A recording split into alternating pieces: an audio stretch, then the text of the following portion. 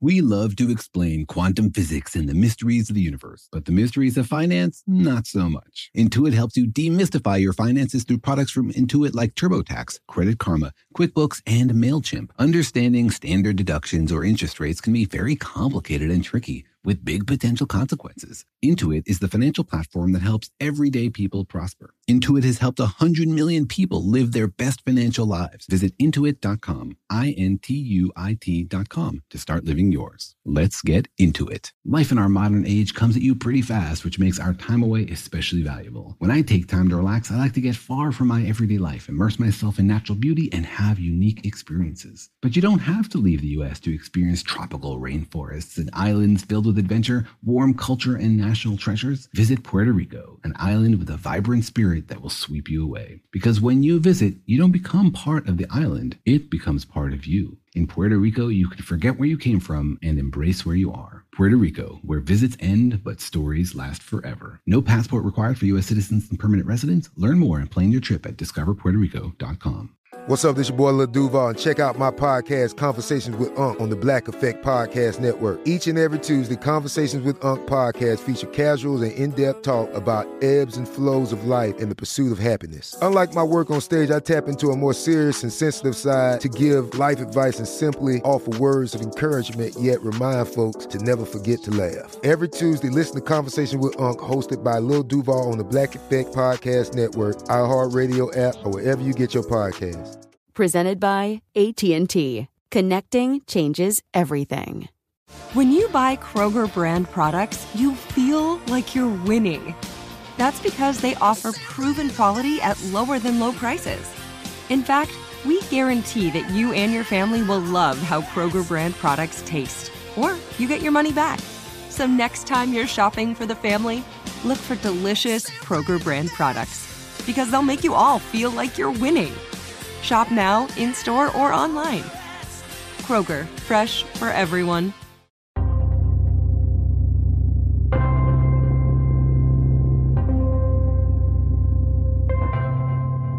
Hey Kelly, how are things running on the science farm? Pretty well, but our house is like over 100 years old, so there's the usual number of issues that you'd expect from a house of that age. And so who's the fixer-upper in your family? Is it the biologist or the cartoonist? Oh, it is absolutely the biologist. I have a series of Twitter posts, actually, where I secretly record Zach trying to use tools.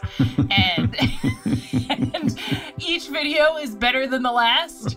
Every time a contractor comes through and is like, "Ma'am, where is your husband? Should we discuss this with him?" I laugh out loud because Zach, he's just not interested in this stuff at all. So, all right, how about in your family? So let's see. You're an experimentalist. So does that make you the one who's handy with tools? Ooh, I wish. Technically, I'm an experimentalist, but in practice, I do more computer stuff. So that means I fix the broken laptops and the iPhones. Like in your family, my wife is much more hands-on than I am. And so is she the one who usually is doing the fixing? She's actually too busy fixing stuff in her lab to fix stuff around the house. So we don't really have anybody fixing stuff. So what do you do when the stuff breaks? If stuff doesn't just not break because there's no one available to fix it. I've learned that. Our strategy is to live with it as long as possible. The house was pretty new when we moved in, and so we're just going to see how long that works. This is a horrible plan, Daniel. Houses are not disposable. You can't just break it down and then move out. We'll see. Good luck.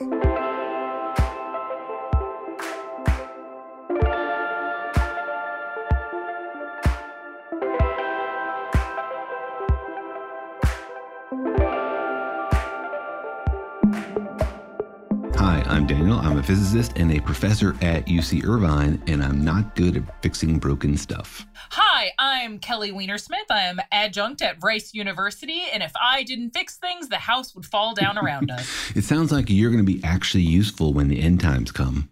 I hope so. Zach gardens, so he might be useful when the end times come. We joke about the apocalypse a lot, but we're pretty sure that when it comes to self-defense, we're goners. I pretty much have no useful skills. I mean, I can write programs, I can record podcasts, I can think deeply about the nature of the universe, but none of that's going to translate into like whiskey or gold in the end times. Yeah, no, so you probably wouldn't make it to the second season of The Walking Dead. I like to think that I'd still be around on The Walking Dead, but I'm not sure. I'd have to get good with the sword or something. The Walking Dead actually does teach people to survive. There's this incredible story about a young woman in Irvine who was attacked in a parking garage in real life by a huge ex-Marine, and she managed to wrestle the blade away from him and kill her attacker. And when they asked her how she managed to do that, she said, "I watched The Walking Dead. I know it's kill or be killed." Oh my gosh. But I mean, she must have, she must work out or have had some prior martial art training, or there's got to be more to it than "I watched The Walking Dead." Because I've seen it all. Turns out there's a lot more grit in Orange County than you might expect. I guess so. I believe it. That's incredible. But speaking about grit and survival, humanity needs to have a sustainable way to live here on Earth and out in the solar system. And on this podcast, we like to think about the future, but what science and technology hold for our future exploration of our neighborhood. So welcome to the podcast, Daniel and Jorge Explain the Universe, in which we talk about exactly those things, how the universe works, how it all comes together, and how we can take advantage of our knowledge of physical laws to build ourselves a sustainable life here on Earth and perhaps also on neighboring planets. Thanks very much, Kelly, for being a guest host on today's episode. Thanks for having me back. I always love being on the show. And I always love talking to you about fancy technology in space because you bring that bracing dash of skepticism. Yes, everybody loves to have the wet blanket around. I'm glad I'm appreciated somewhere. Well, it's fun to blue sky think about what might be possible, but if we're actually going to make it out into the solar system, if we're going to send our probes and one day our children out into deep space, we better have stuff that actually works, that somebody has actually thought through and maybe even tested. Well, you need the wet blankets to put out the fires, and so that I offer a service, I like to think. And fire turns out to be quite essential. We use it here on Earth to keep ourselves warm and also to transform various kinds of energy into electricity. We have mammoth amounts of coal and gas still being burnt to turn steam turbines to convert it into electricity, as well as huge amounts of the planet covered in solar panels to generate electricity for our lifestyle. But when we send our robots into outer space, they don't necessarily have access to coal-fired power plants, so they need to think about other ways to stay warm and keep running. And the environment of space is a tough one. As we've talked about several times on the podcast. So on today's episode, we're going to think through some of the details of how our little robots can keep chugging away on the surface of alien planets. More specifically, on today's episode, we'll answer the question: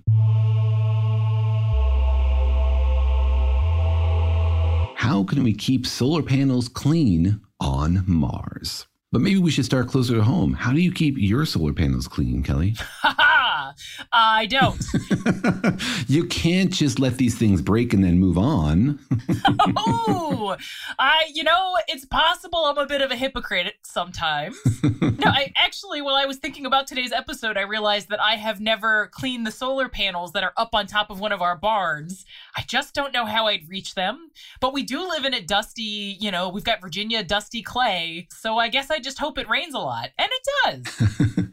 Don't you have small children? They're good at climbing and their little fingers are great at cleaning tiny little electronics. Yes, no, absolutely. And I haven't read the child labor laws to know if I'm allowed to do this or not, but probably it's fine. And so maybe that's what they'll do this weekend. Well, I hear they're loosening labor laws all across the South, so maybe soon your children can legally work for you. Yay, thank you, politics. So if Kelly can't even keep her solar panels clean on Earth, how could it be possible for NASA to keep solar panels clean on Mars, a famously dusty and very distant environment where there aren't even child laborers available to clean those little robots? Gosh, I hope we can fix that one day. That's why we have to send people to Mars, starting with children. Yes, absolutely. But we reached out to our audience to ask them if they had thoughts about how to keep solar panels clean when they are thousands and millions of miles away and also essential to the operation of remote robots. If you would like to answer questions for this segment of the podcast, please don't be shy. We would love to have your voice on the podcast. Just send me an email to questions@danielandjorge.com and I will set you up. So think about it for a moment. Do you have clever ideas for how to keep solar panels clean on Mars? Here's what people had to say. You know what? That's a good question. The rover's got a lot of batteries. It's not solar powered. It's not solar powered. That's why. I would say that the reason why they don't have wipers is because we would have to probably have fluid to spray on the solar panels to wipe them clean, and that's probably just too much to do with the rover. I've never really thought about that. My guess is that, using a regular wiper would scrape the lens. So I'm guessing they blow the dust off with some type of compressed air system. I don't know. That's a really good point. Maybe the solar panels have a self-cleaning technology like self-cleaning glasses that are available in civil construction. I don't know. If it's dry, maybe that would just scratch the lenses. Maybe you need the film that just keeps replacing itself.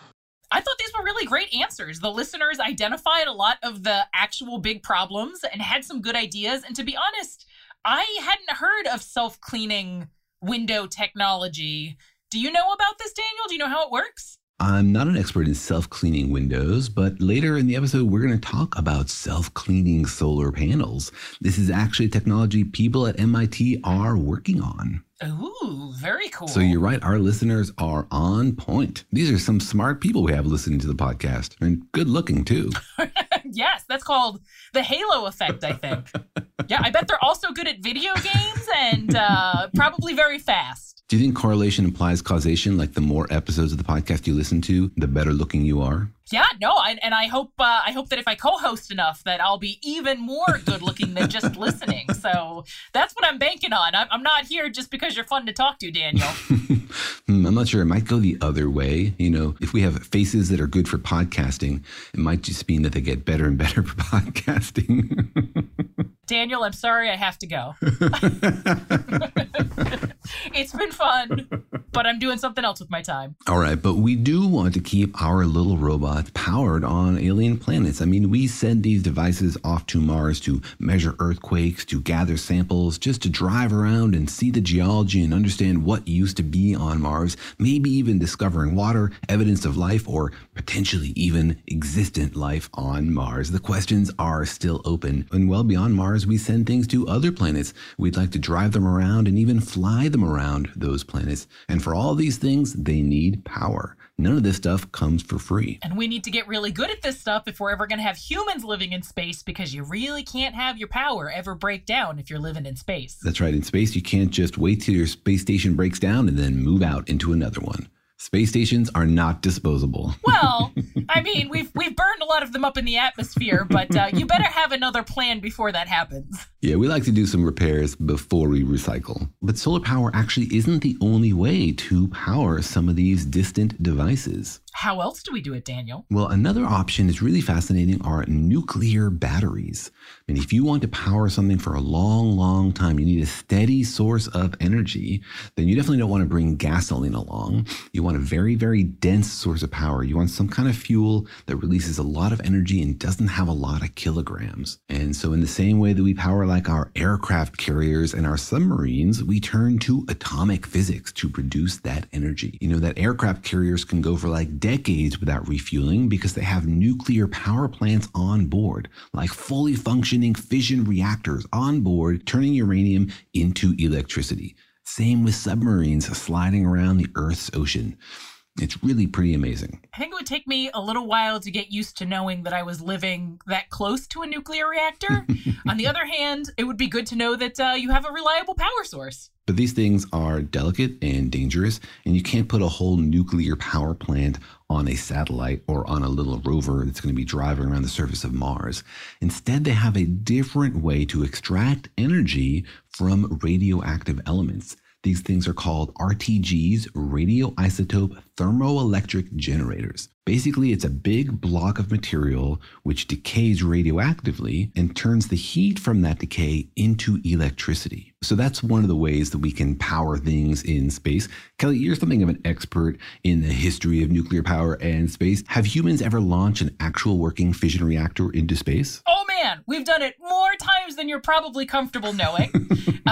More than zero is more times than I'm comfortable knowing. Yeah, exactly. And so in 1965, the U.S. did it for a satellite. It was like a test, and it didn't go great, but then we boosted it into a graveyard orbit, so we actually have one of these reactors still orbiting the Earth. But the USSR loved these. They did it a bunch of times. I think they sent up 33 or maybe even more of them. And so, yeah, there have been a lot of little nuclear reactors that have been sent to space to power our satellites. I don't think any of them have gone to like Mars or the moon to power rovers, but we do have some experience with using these as satellites. Also, fun fact, if your definition of fun is raining nuclear waste over the Earth, one of the USSR's satellites that was powered by a nuclear reactor, this one's called Cosmos 954, accidentally re-entered when it wasn't meant to re-enter, and it sprayed nuclear material all over Canada. The US and Canada had to clean it up. That sounds bad. It was bad. Russia agreed to pay for half of it. I think it's the only time in which the liability convention through the United Nations has been invoked as a like, dude, this is kind of your responsibility. And I think the Soviet Union tried to be like, well, it's hard, maybe not.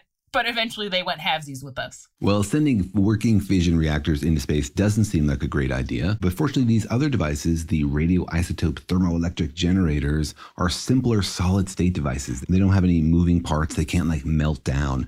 Basically, you just have like a block of radioactive material, which is decaying and releasing energy as those decays happen, which heats up the block. And then you just got to turn that heat into electricity. Yeah, and most of the time, you don't end up with, for example, one of the Lunokods breaking up over the Soviet Union and sending polonium all over the place when they're radioactive. What is it? This was a thermoelectric generator that broke up and, you know, dropped waste over the USSR. You're right. This is definitely a danger. If you are launching radioactive materials, whether it's for an RTG or for a working reactor, you're risking blowing that over the surface of the Earth at launch, because launches are still violent and risky events. No matter how good we get at it, sometimes these things still blow up. And if your payload is dangerous, then that presents a danger to the population on Earth. There are ways to make it safer. You know, there's like new cladding that you can get, and you can send up smaller and smaller amounts on different rocket launches and then put them all together when you get to space. But certainly our history is littered with radioactive accidents. So these things are dangerous. They're also super duper expensive. I mean, often they use like plutonium-238, for which we have a very limited supply, because until recently we stopped making plutonium.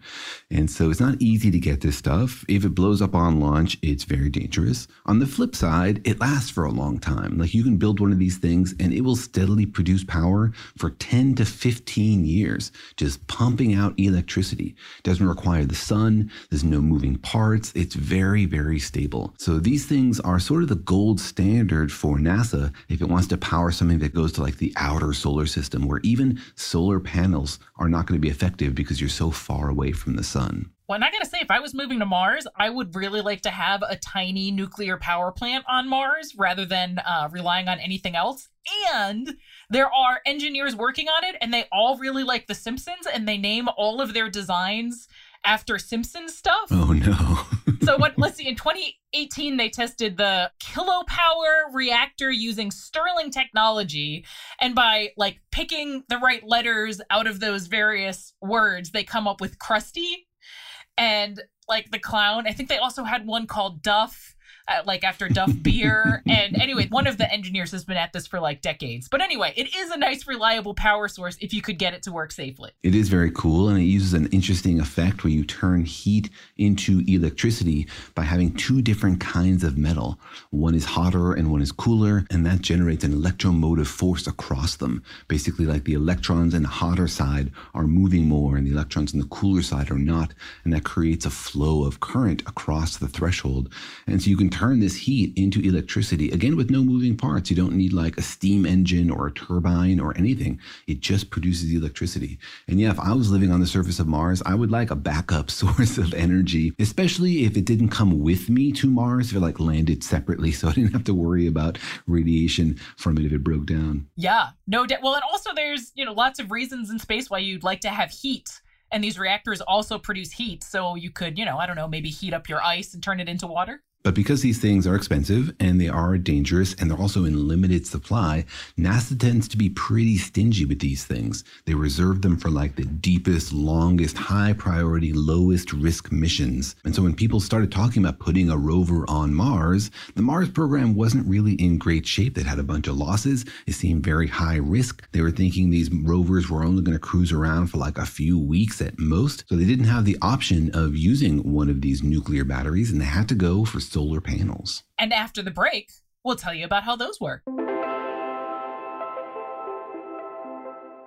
Life in our modern age comes at you pretty fast, which makes our time away especially valuable. When I take time off to relax, I like to get far from my everyday life, to immerse myself in natural beauty and have a unique experience. But you don't have to leave the United States to experience tropical rainforests and islands filled with adventure, warm culture, and national treasures. Visit Puerto Rico, an island with a vibrant spirit that will sweep you away. People from Puerto Rico are called Boricuas, but it's not just a name. It's a spirit, a flavor, a rhythm that you can only find in one place on Earth. Puerto Rico. It's embodied by these proud, passionate people, and you'll feel it in every part of the island. When you bask in the warmth of the beaches, when you taste the love in the food, when you embrace the call of adventure, you'll find the Boricua spirit in yourself as well. Because when you visit, you don't become part of the island, it becomes part of you. You can forget where you came from and embrace where you are in Puerto Rico, because your visit ends, but the stories last forever. No passport is required for U.S. citizens and permanent residents. Learn more and plan your trip at discoverpuertorico.com. eBay Motors is here for the ride. Remember when you first saw the potential?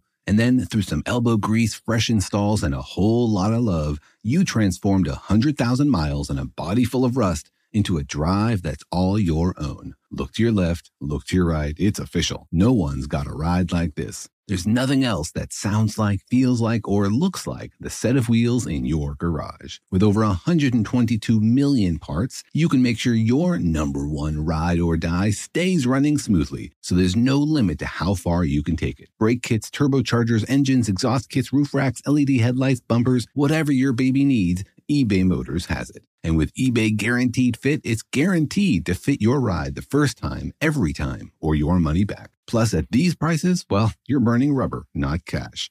Keep your ride or die alive at ebaymotors.com. Eligible items only. Exclusions apply. Snag a Job is where America goes to hire, with the deepest talent pool in hourly hiring. With access to over 6 million active hourly workers, Snag a Job is the all-in-one solution for hiring high-quality employees who can cover all your needs. On demand, temp to hire, part-time or full-time. You name the position. Warehouse worker, retail associate, grocery store clerk, fitness trainer, baker, stylist, bellhop, podcast producer. Yeah, Snag a Job's got a worker for that. With our easy-to-use platform, you're able to seamlessly post and fill available positions quickly with a dedicated customer support team to provide all the help you need along the way.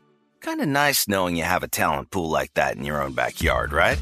Snag a Job is the partner you need to keep your business running smoothly. So visit snagajob.com or text snag to 242424 to talk to an expert. Snagajob.com, where America goes to hire. Oh, it's such a clutch pickup, Dave. I know, right? I was worried we'd bring back the same team. Oh, no, I meant those blackout motorized shades. MVP of the room. Blinds.com made it crazy affordable to replace our old blinds. Hard to install? No, it's easy. Even you could do it. Nice. I installed these and then got some for my mom, too. What, you fly across the country to do the install? Nope. Blinds.com can do it all. All she had to do was pick what she wanted. She talked to a design consultant for free and scheduled a professional measure and install. Look at you, a Hall of Fame son. Oh, I just picked the winning team. They're the #1 online retailer of custom window coverings in the world. Oh, Blinds.com is the GOAT. The GOAT! He shoots! He scored! Go to Blinds.com for up to 45% off and a 100% satisfaction guarantee. Go right now for up to 45% off at Blinds.com. Blinds.com. Rules and restrictions may apply.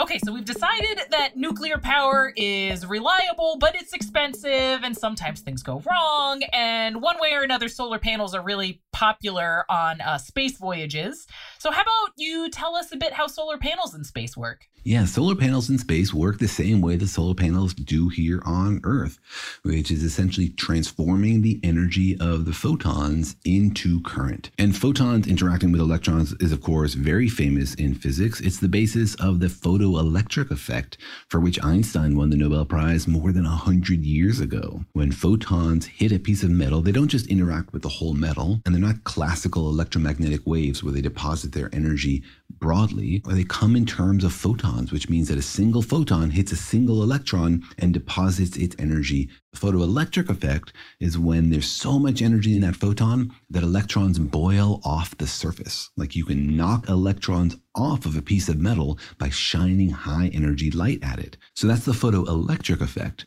The photovoltaic effect is the principle underlying solar panels, and it's the sort of like lower energy cousin of the photoelectric effect.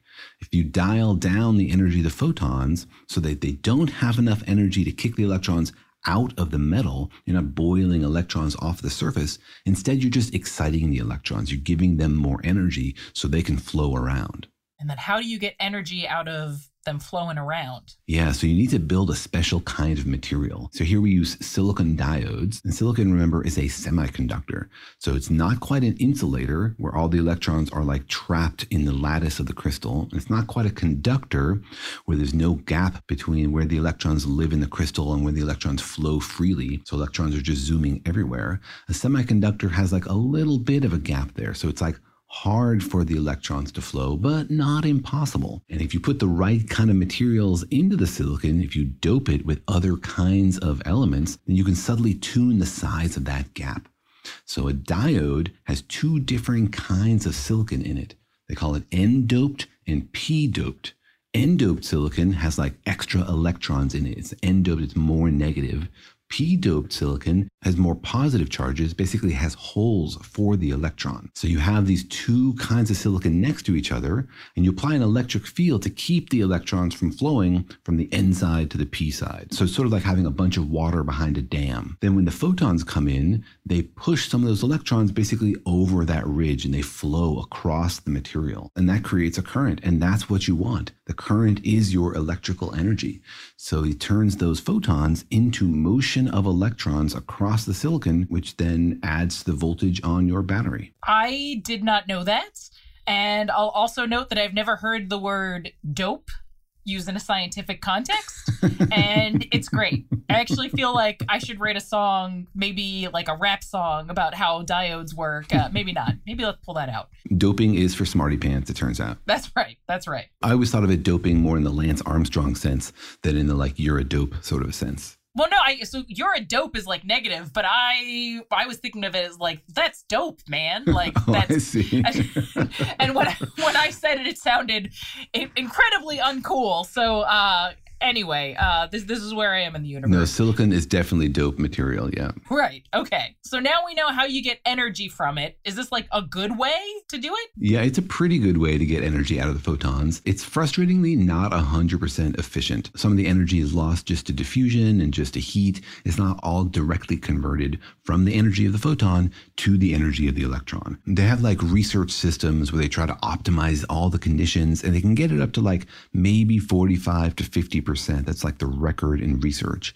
In terms of the photovoltaic panels like on your house or on big power plants, they're typically like 20% efficient, which means like 80% of the energy is just lost. You know, stuff gets heated up or it's not ending up in your battery. That's interesting. And of course, as a biologist, what I'm wondering is, how far behind are we lagging nature? So, you know, photosynthesis is all about capturing the sun's energy. How efficient is photosynthesis? Weirdly, photosynthesis is a lot less efficient. It's something like 3% efficient, compared to the photovoltaic method. Come on, evolution, you're letting me down.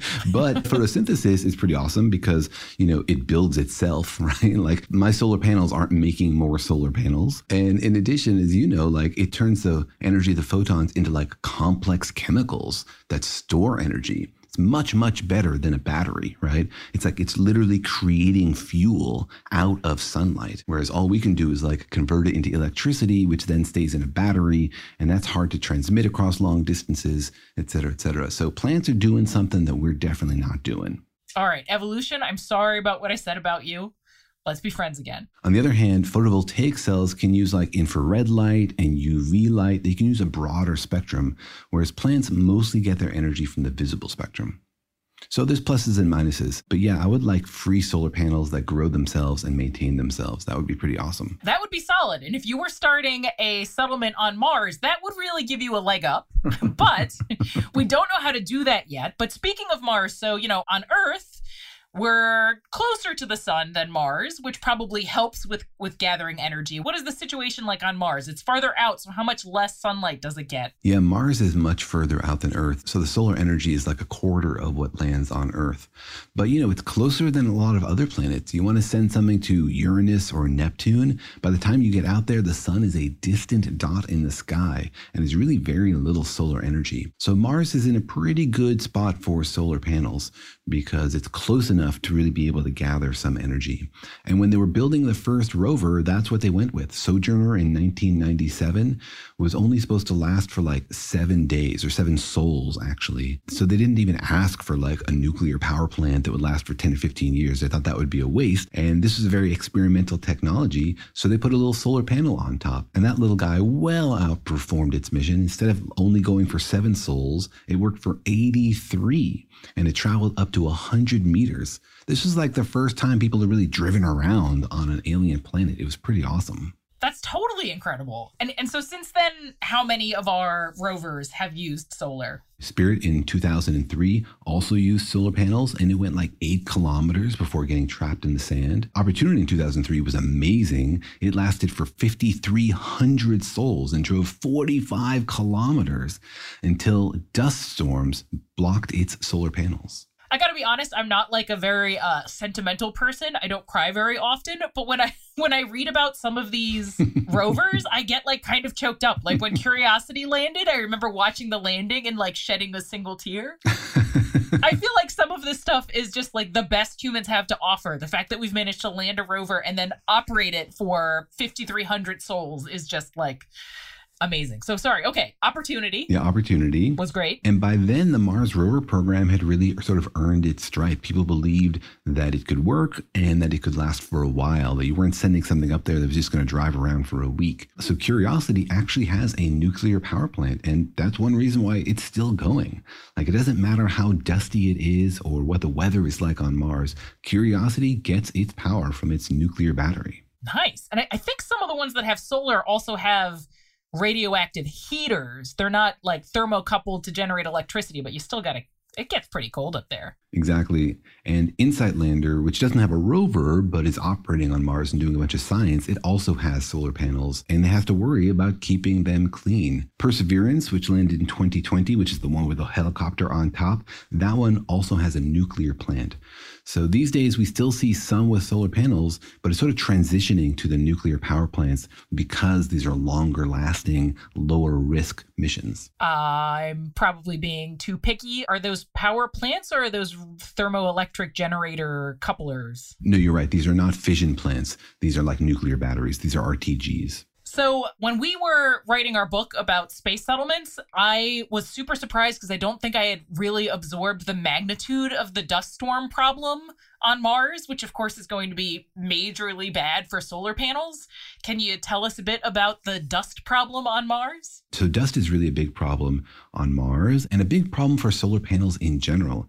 Even here on Earth, dust storms are a big issue. Like, there are big power plants in the deserts, like in the UAE UAE that produce like 10 megawatts. But they estimate that dust storms in the desert have reduced production at those facilities by like 40%. In order to clean them, they need water because you got to spray them clean. You can't scrape them clean or you'll scratch them. So it takes a huge amount of water to clean these desert solar panels. They're currently estimating it costs like 10 billion gallons of water per year just to keep those solar panels clean. Oh my gosh, and that's got to get pumped in from somewhere. It's crazy. And, you know, for a really big solar installation, even like a 1 or 2% reduction results in a huge loss in annual revenue. Over the life cycle of these plants, it can be like billions of dollars.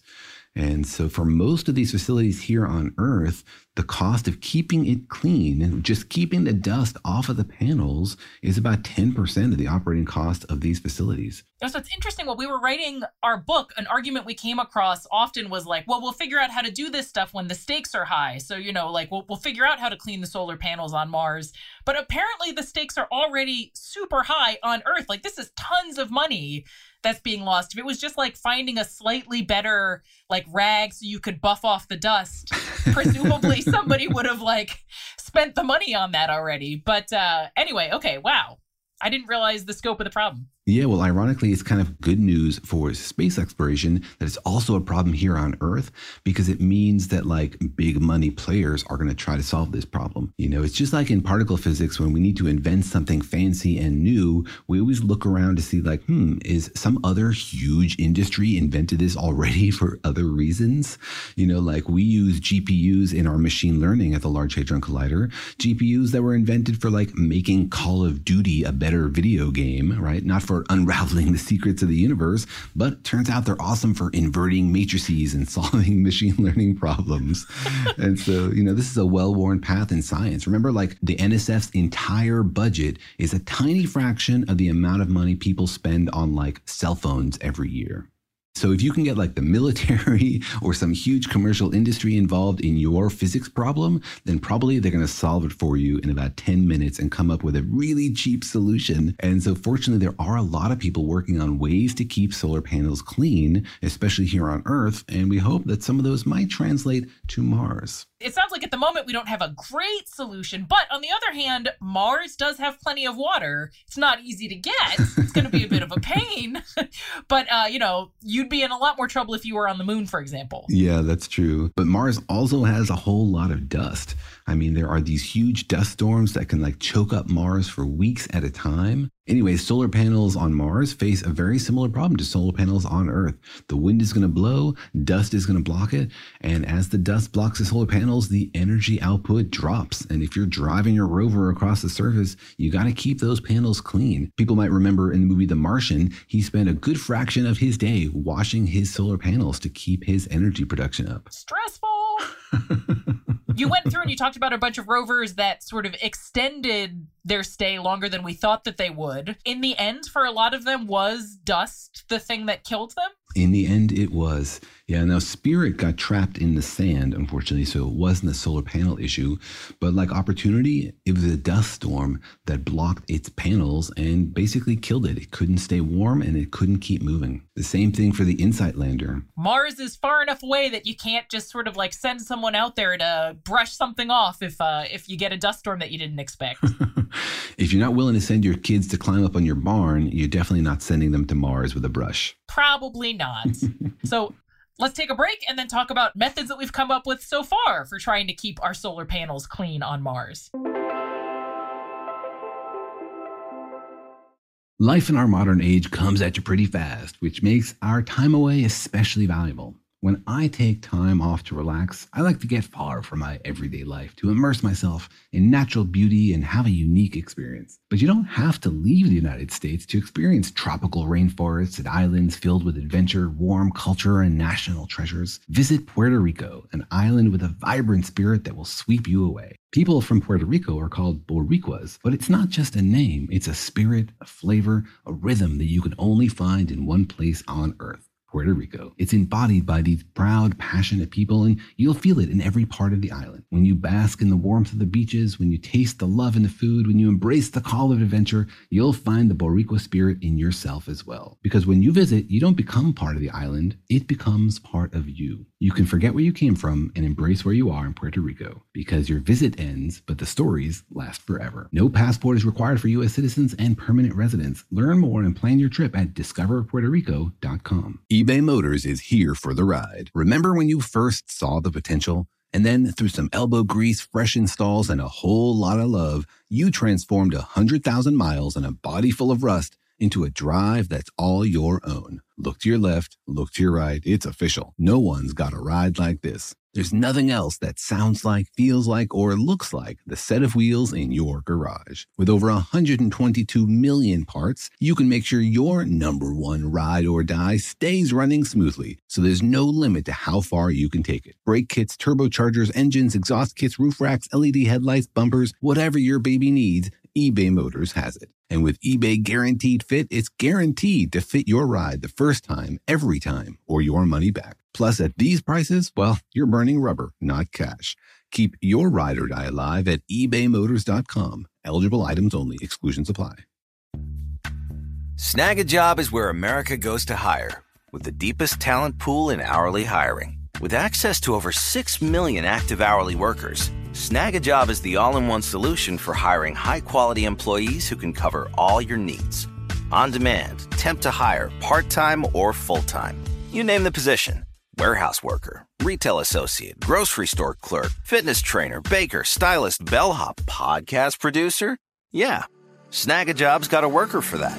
With our easy-to-use platform, you're able to seamlessly post and fill available positions quickly with a dedicated customer support team to provide all the help you need along the way. Kind of nice knowing you have a talent pool like that in your own backyard, right?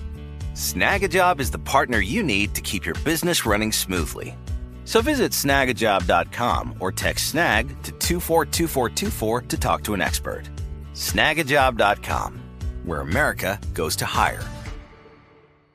The financial universe out there can seem like a vast place, full of scary mysteries and exciting possibilities, but it can also be overwhelming to navigate, especially when you're first starting out in life. It feels sometimes like just one wrong turn could send you hurtling endlessly towards a financial black hole. But don't worry, you don't have to navigate the financial universe on your own. With the right tools, you can master the financial universe and chart your course with confidence. Intuit helps you navigate the financial universe through products from Intuit like TurboTax, Credit Karma, QuickBooks, and MailChimp. Intuit is the financial platform that helps everyday people prosper. Whether you're trying to manage your money or trying to run a business, Intuit gives you the confidence to take control of your finances so you can live your best life. Intuit has helped 100 million people live their best financial lives. Visit Intuit.com, INTUIT.com to start living yours. Let's get into it.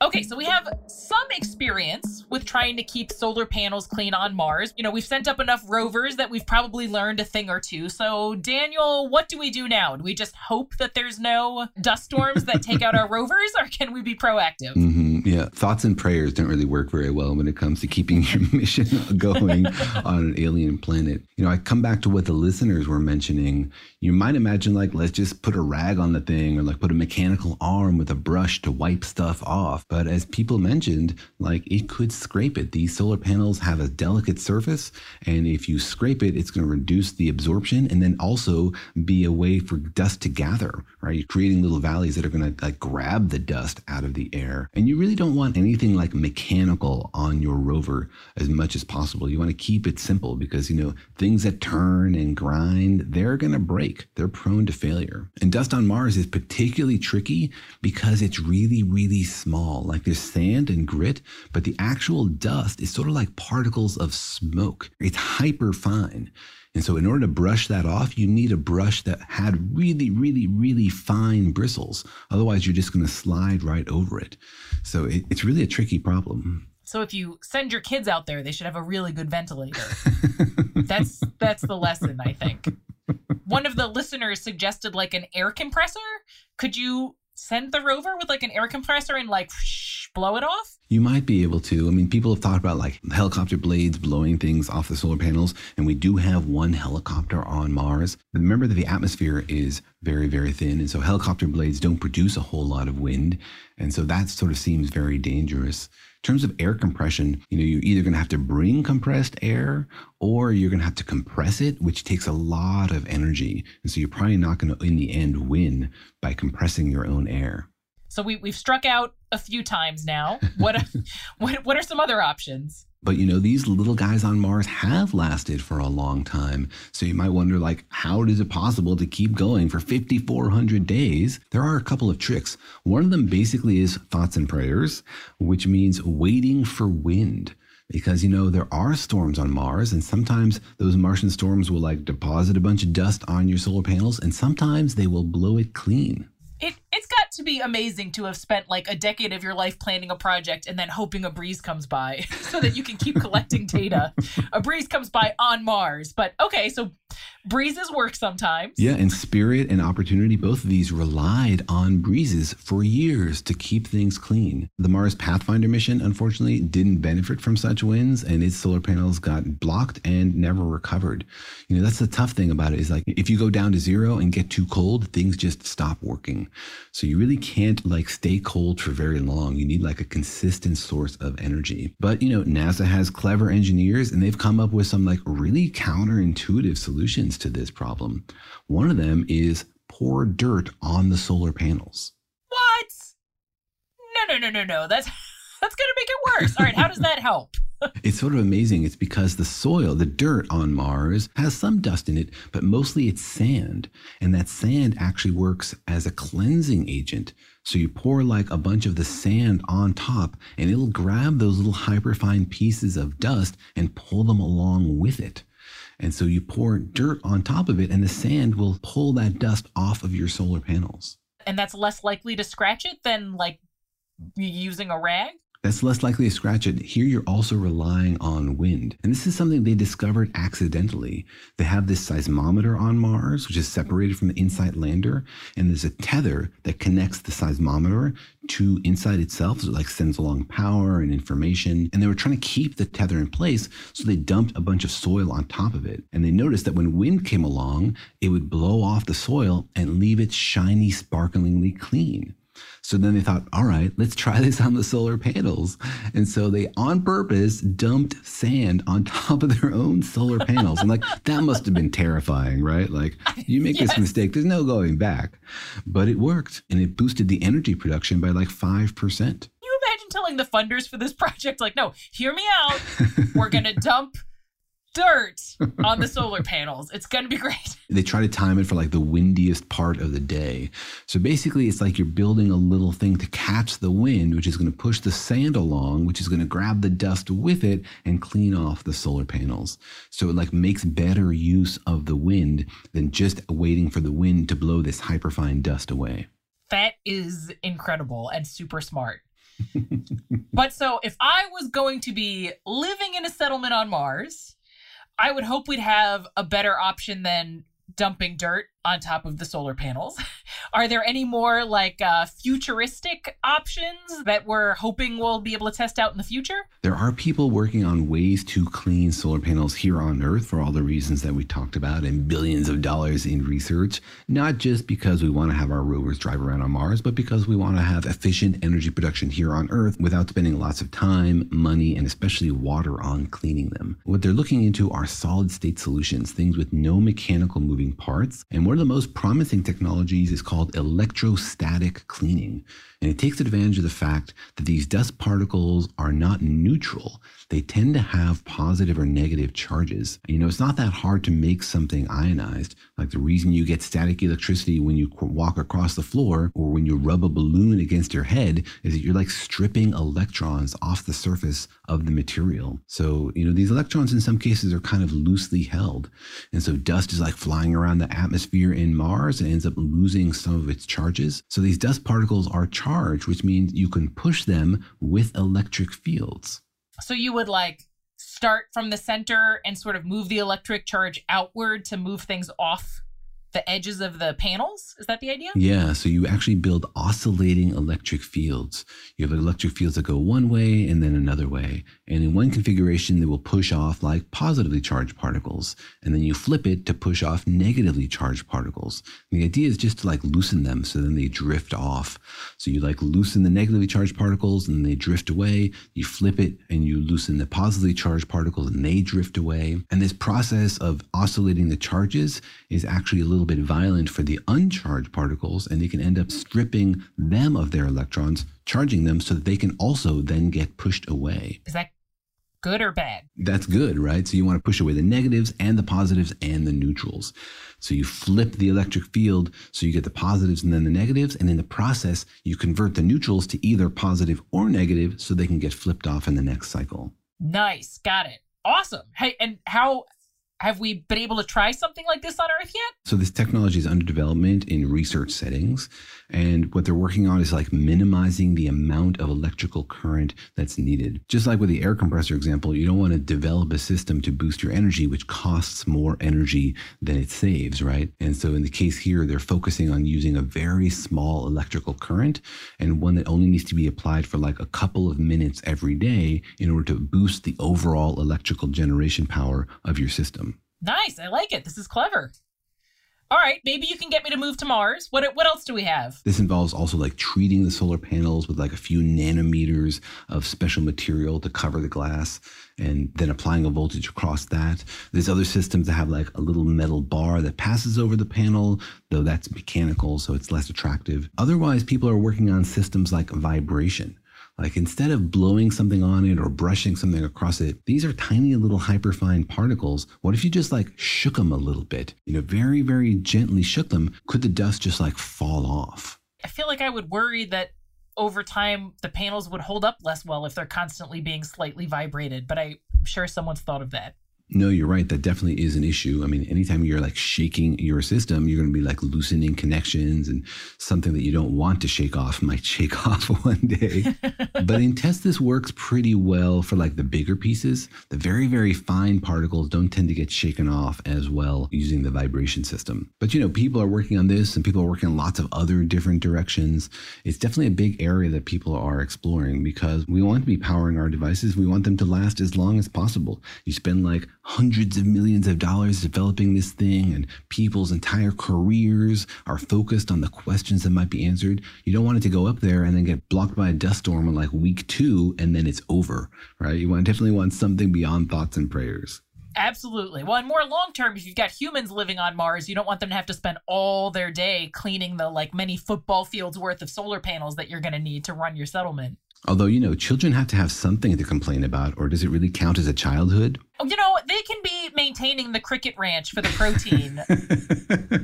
They'll have plenty to complain about if they're living on Mars. Yeah, that's true. Children are creative. They'll always find something to gripe about. Mommy, these crickets are too spicy. You're lucky you've got any protein. That's right, exactly. So as humans think about how to explore the solar system and how to power our little robotic devices that are going to lead the way and tell us where the most promising places are for our humans to maybe one day build colonies, we want them to keep their power, and we want those solar panels crystal clean.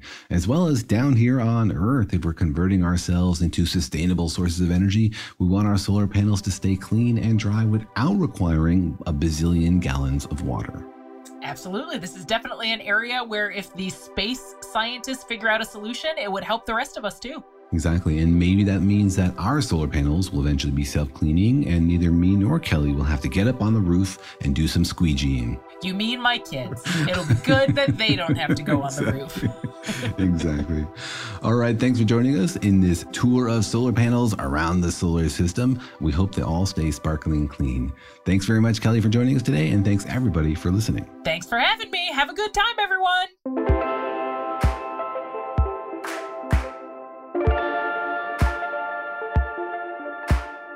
Thanks for listening, and remember that Daniel and Jorge Explain the Universe is a production of iHeartRadio. For more podcasts from iHeartRadio, visit the iHeartRadio app, Apple Podcasts, or wherever you listen to your favorite shows.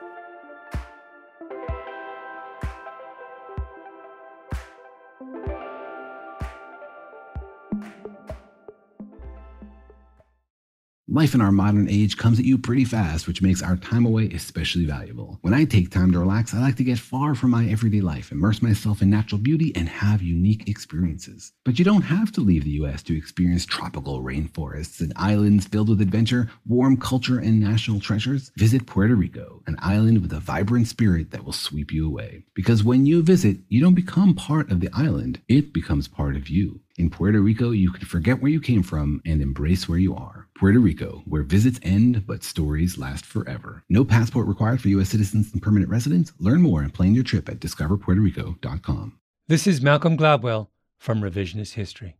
eBay Motors is here for the ride. With some elbow grease, fresh installs, and a whole lot of love, you transformed 100,000 miles and a body full of rust into a drive that's all your own. Brake kits, LED headlights, whatever you need, eBay Motors has it. And with eBay Guaranteed Fit, it's guaranteed to fit your ride the first time, every time, or your money back. Plus, at these prices, you're burning rubber, not cash. Keep your ride or die alive at ebaymotors.com. Eligible items only. Exclusions apply. There are some things that are too good to keep a secret. Like how your Amex Platinum card helps you have the perfect trip. I'd like to check into the Centurion Lounge. Or how it seems like you always get those hard-to-snag tables. Ooh, yum. And how you get the most out of select can't-miss events. With access to the Centurion Lounge, Resi Priority Notified, and Amex card member benefits at select events, you'll have to share. That's the powerful backing of American Express. Terms apply. Learn more at americanexpress.com/withAmex.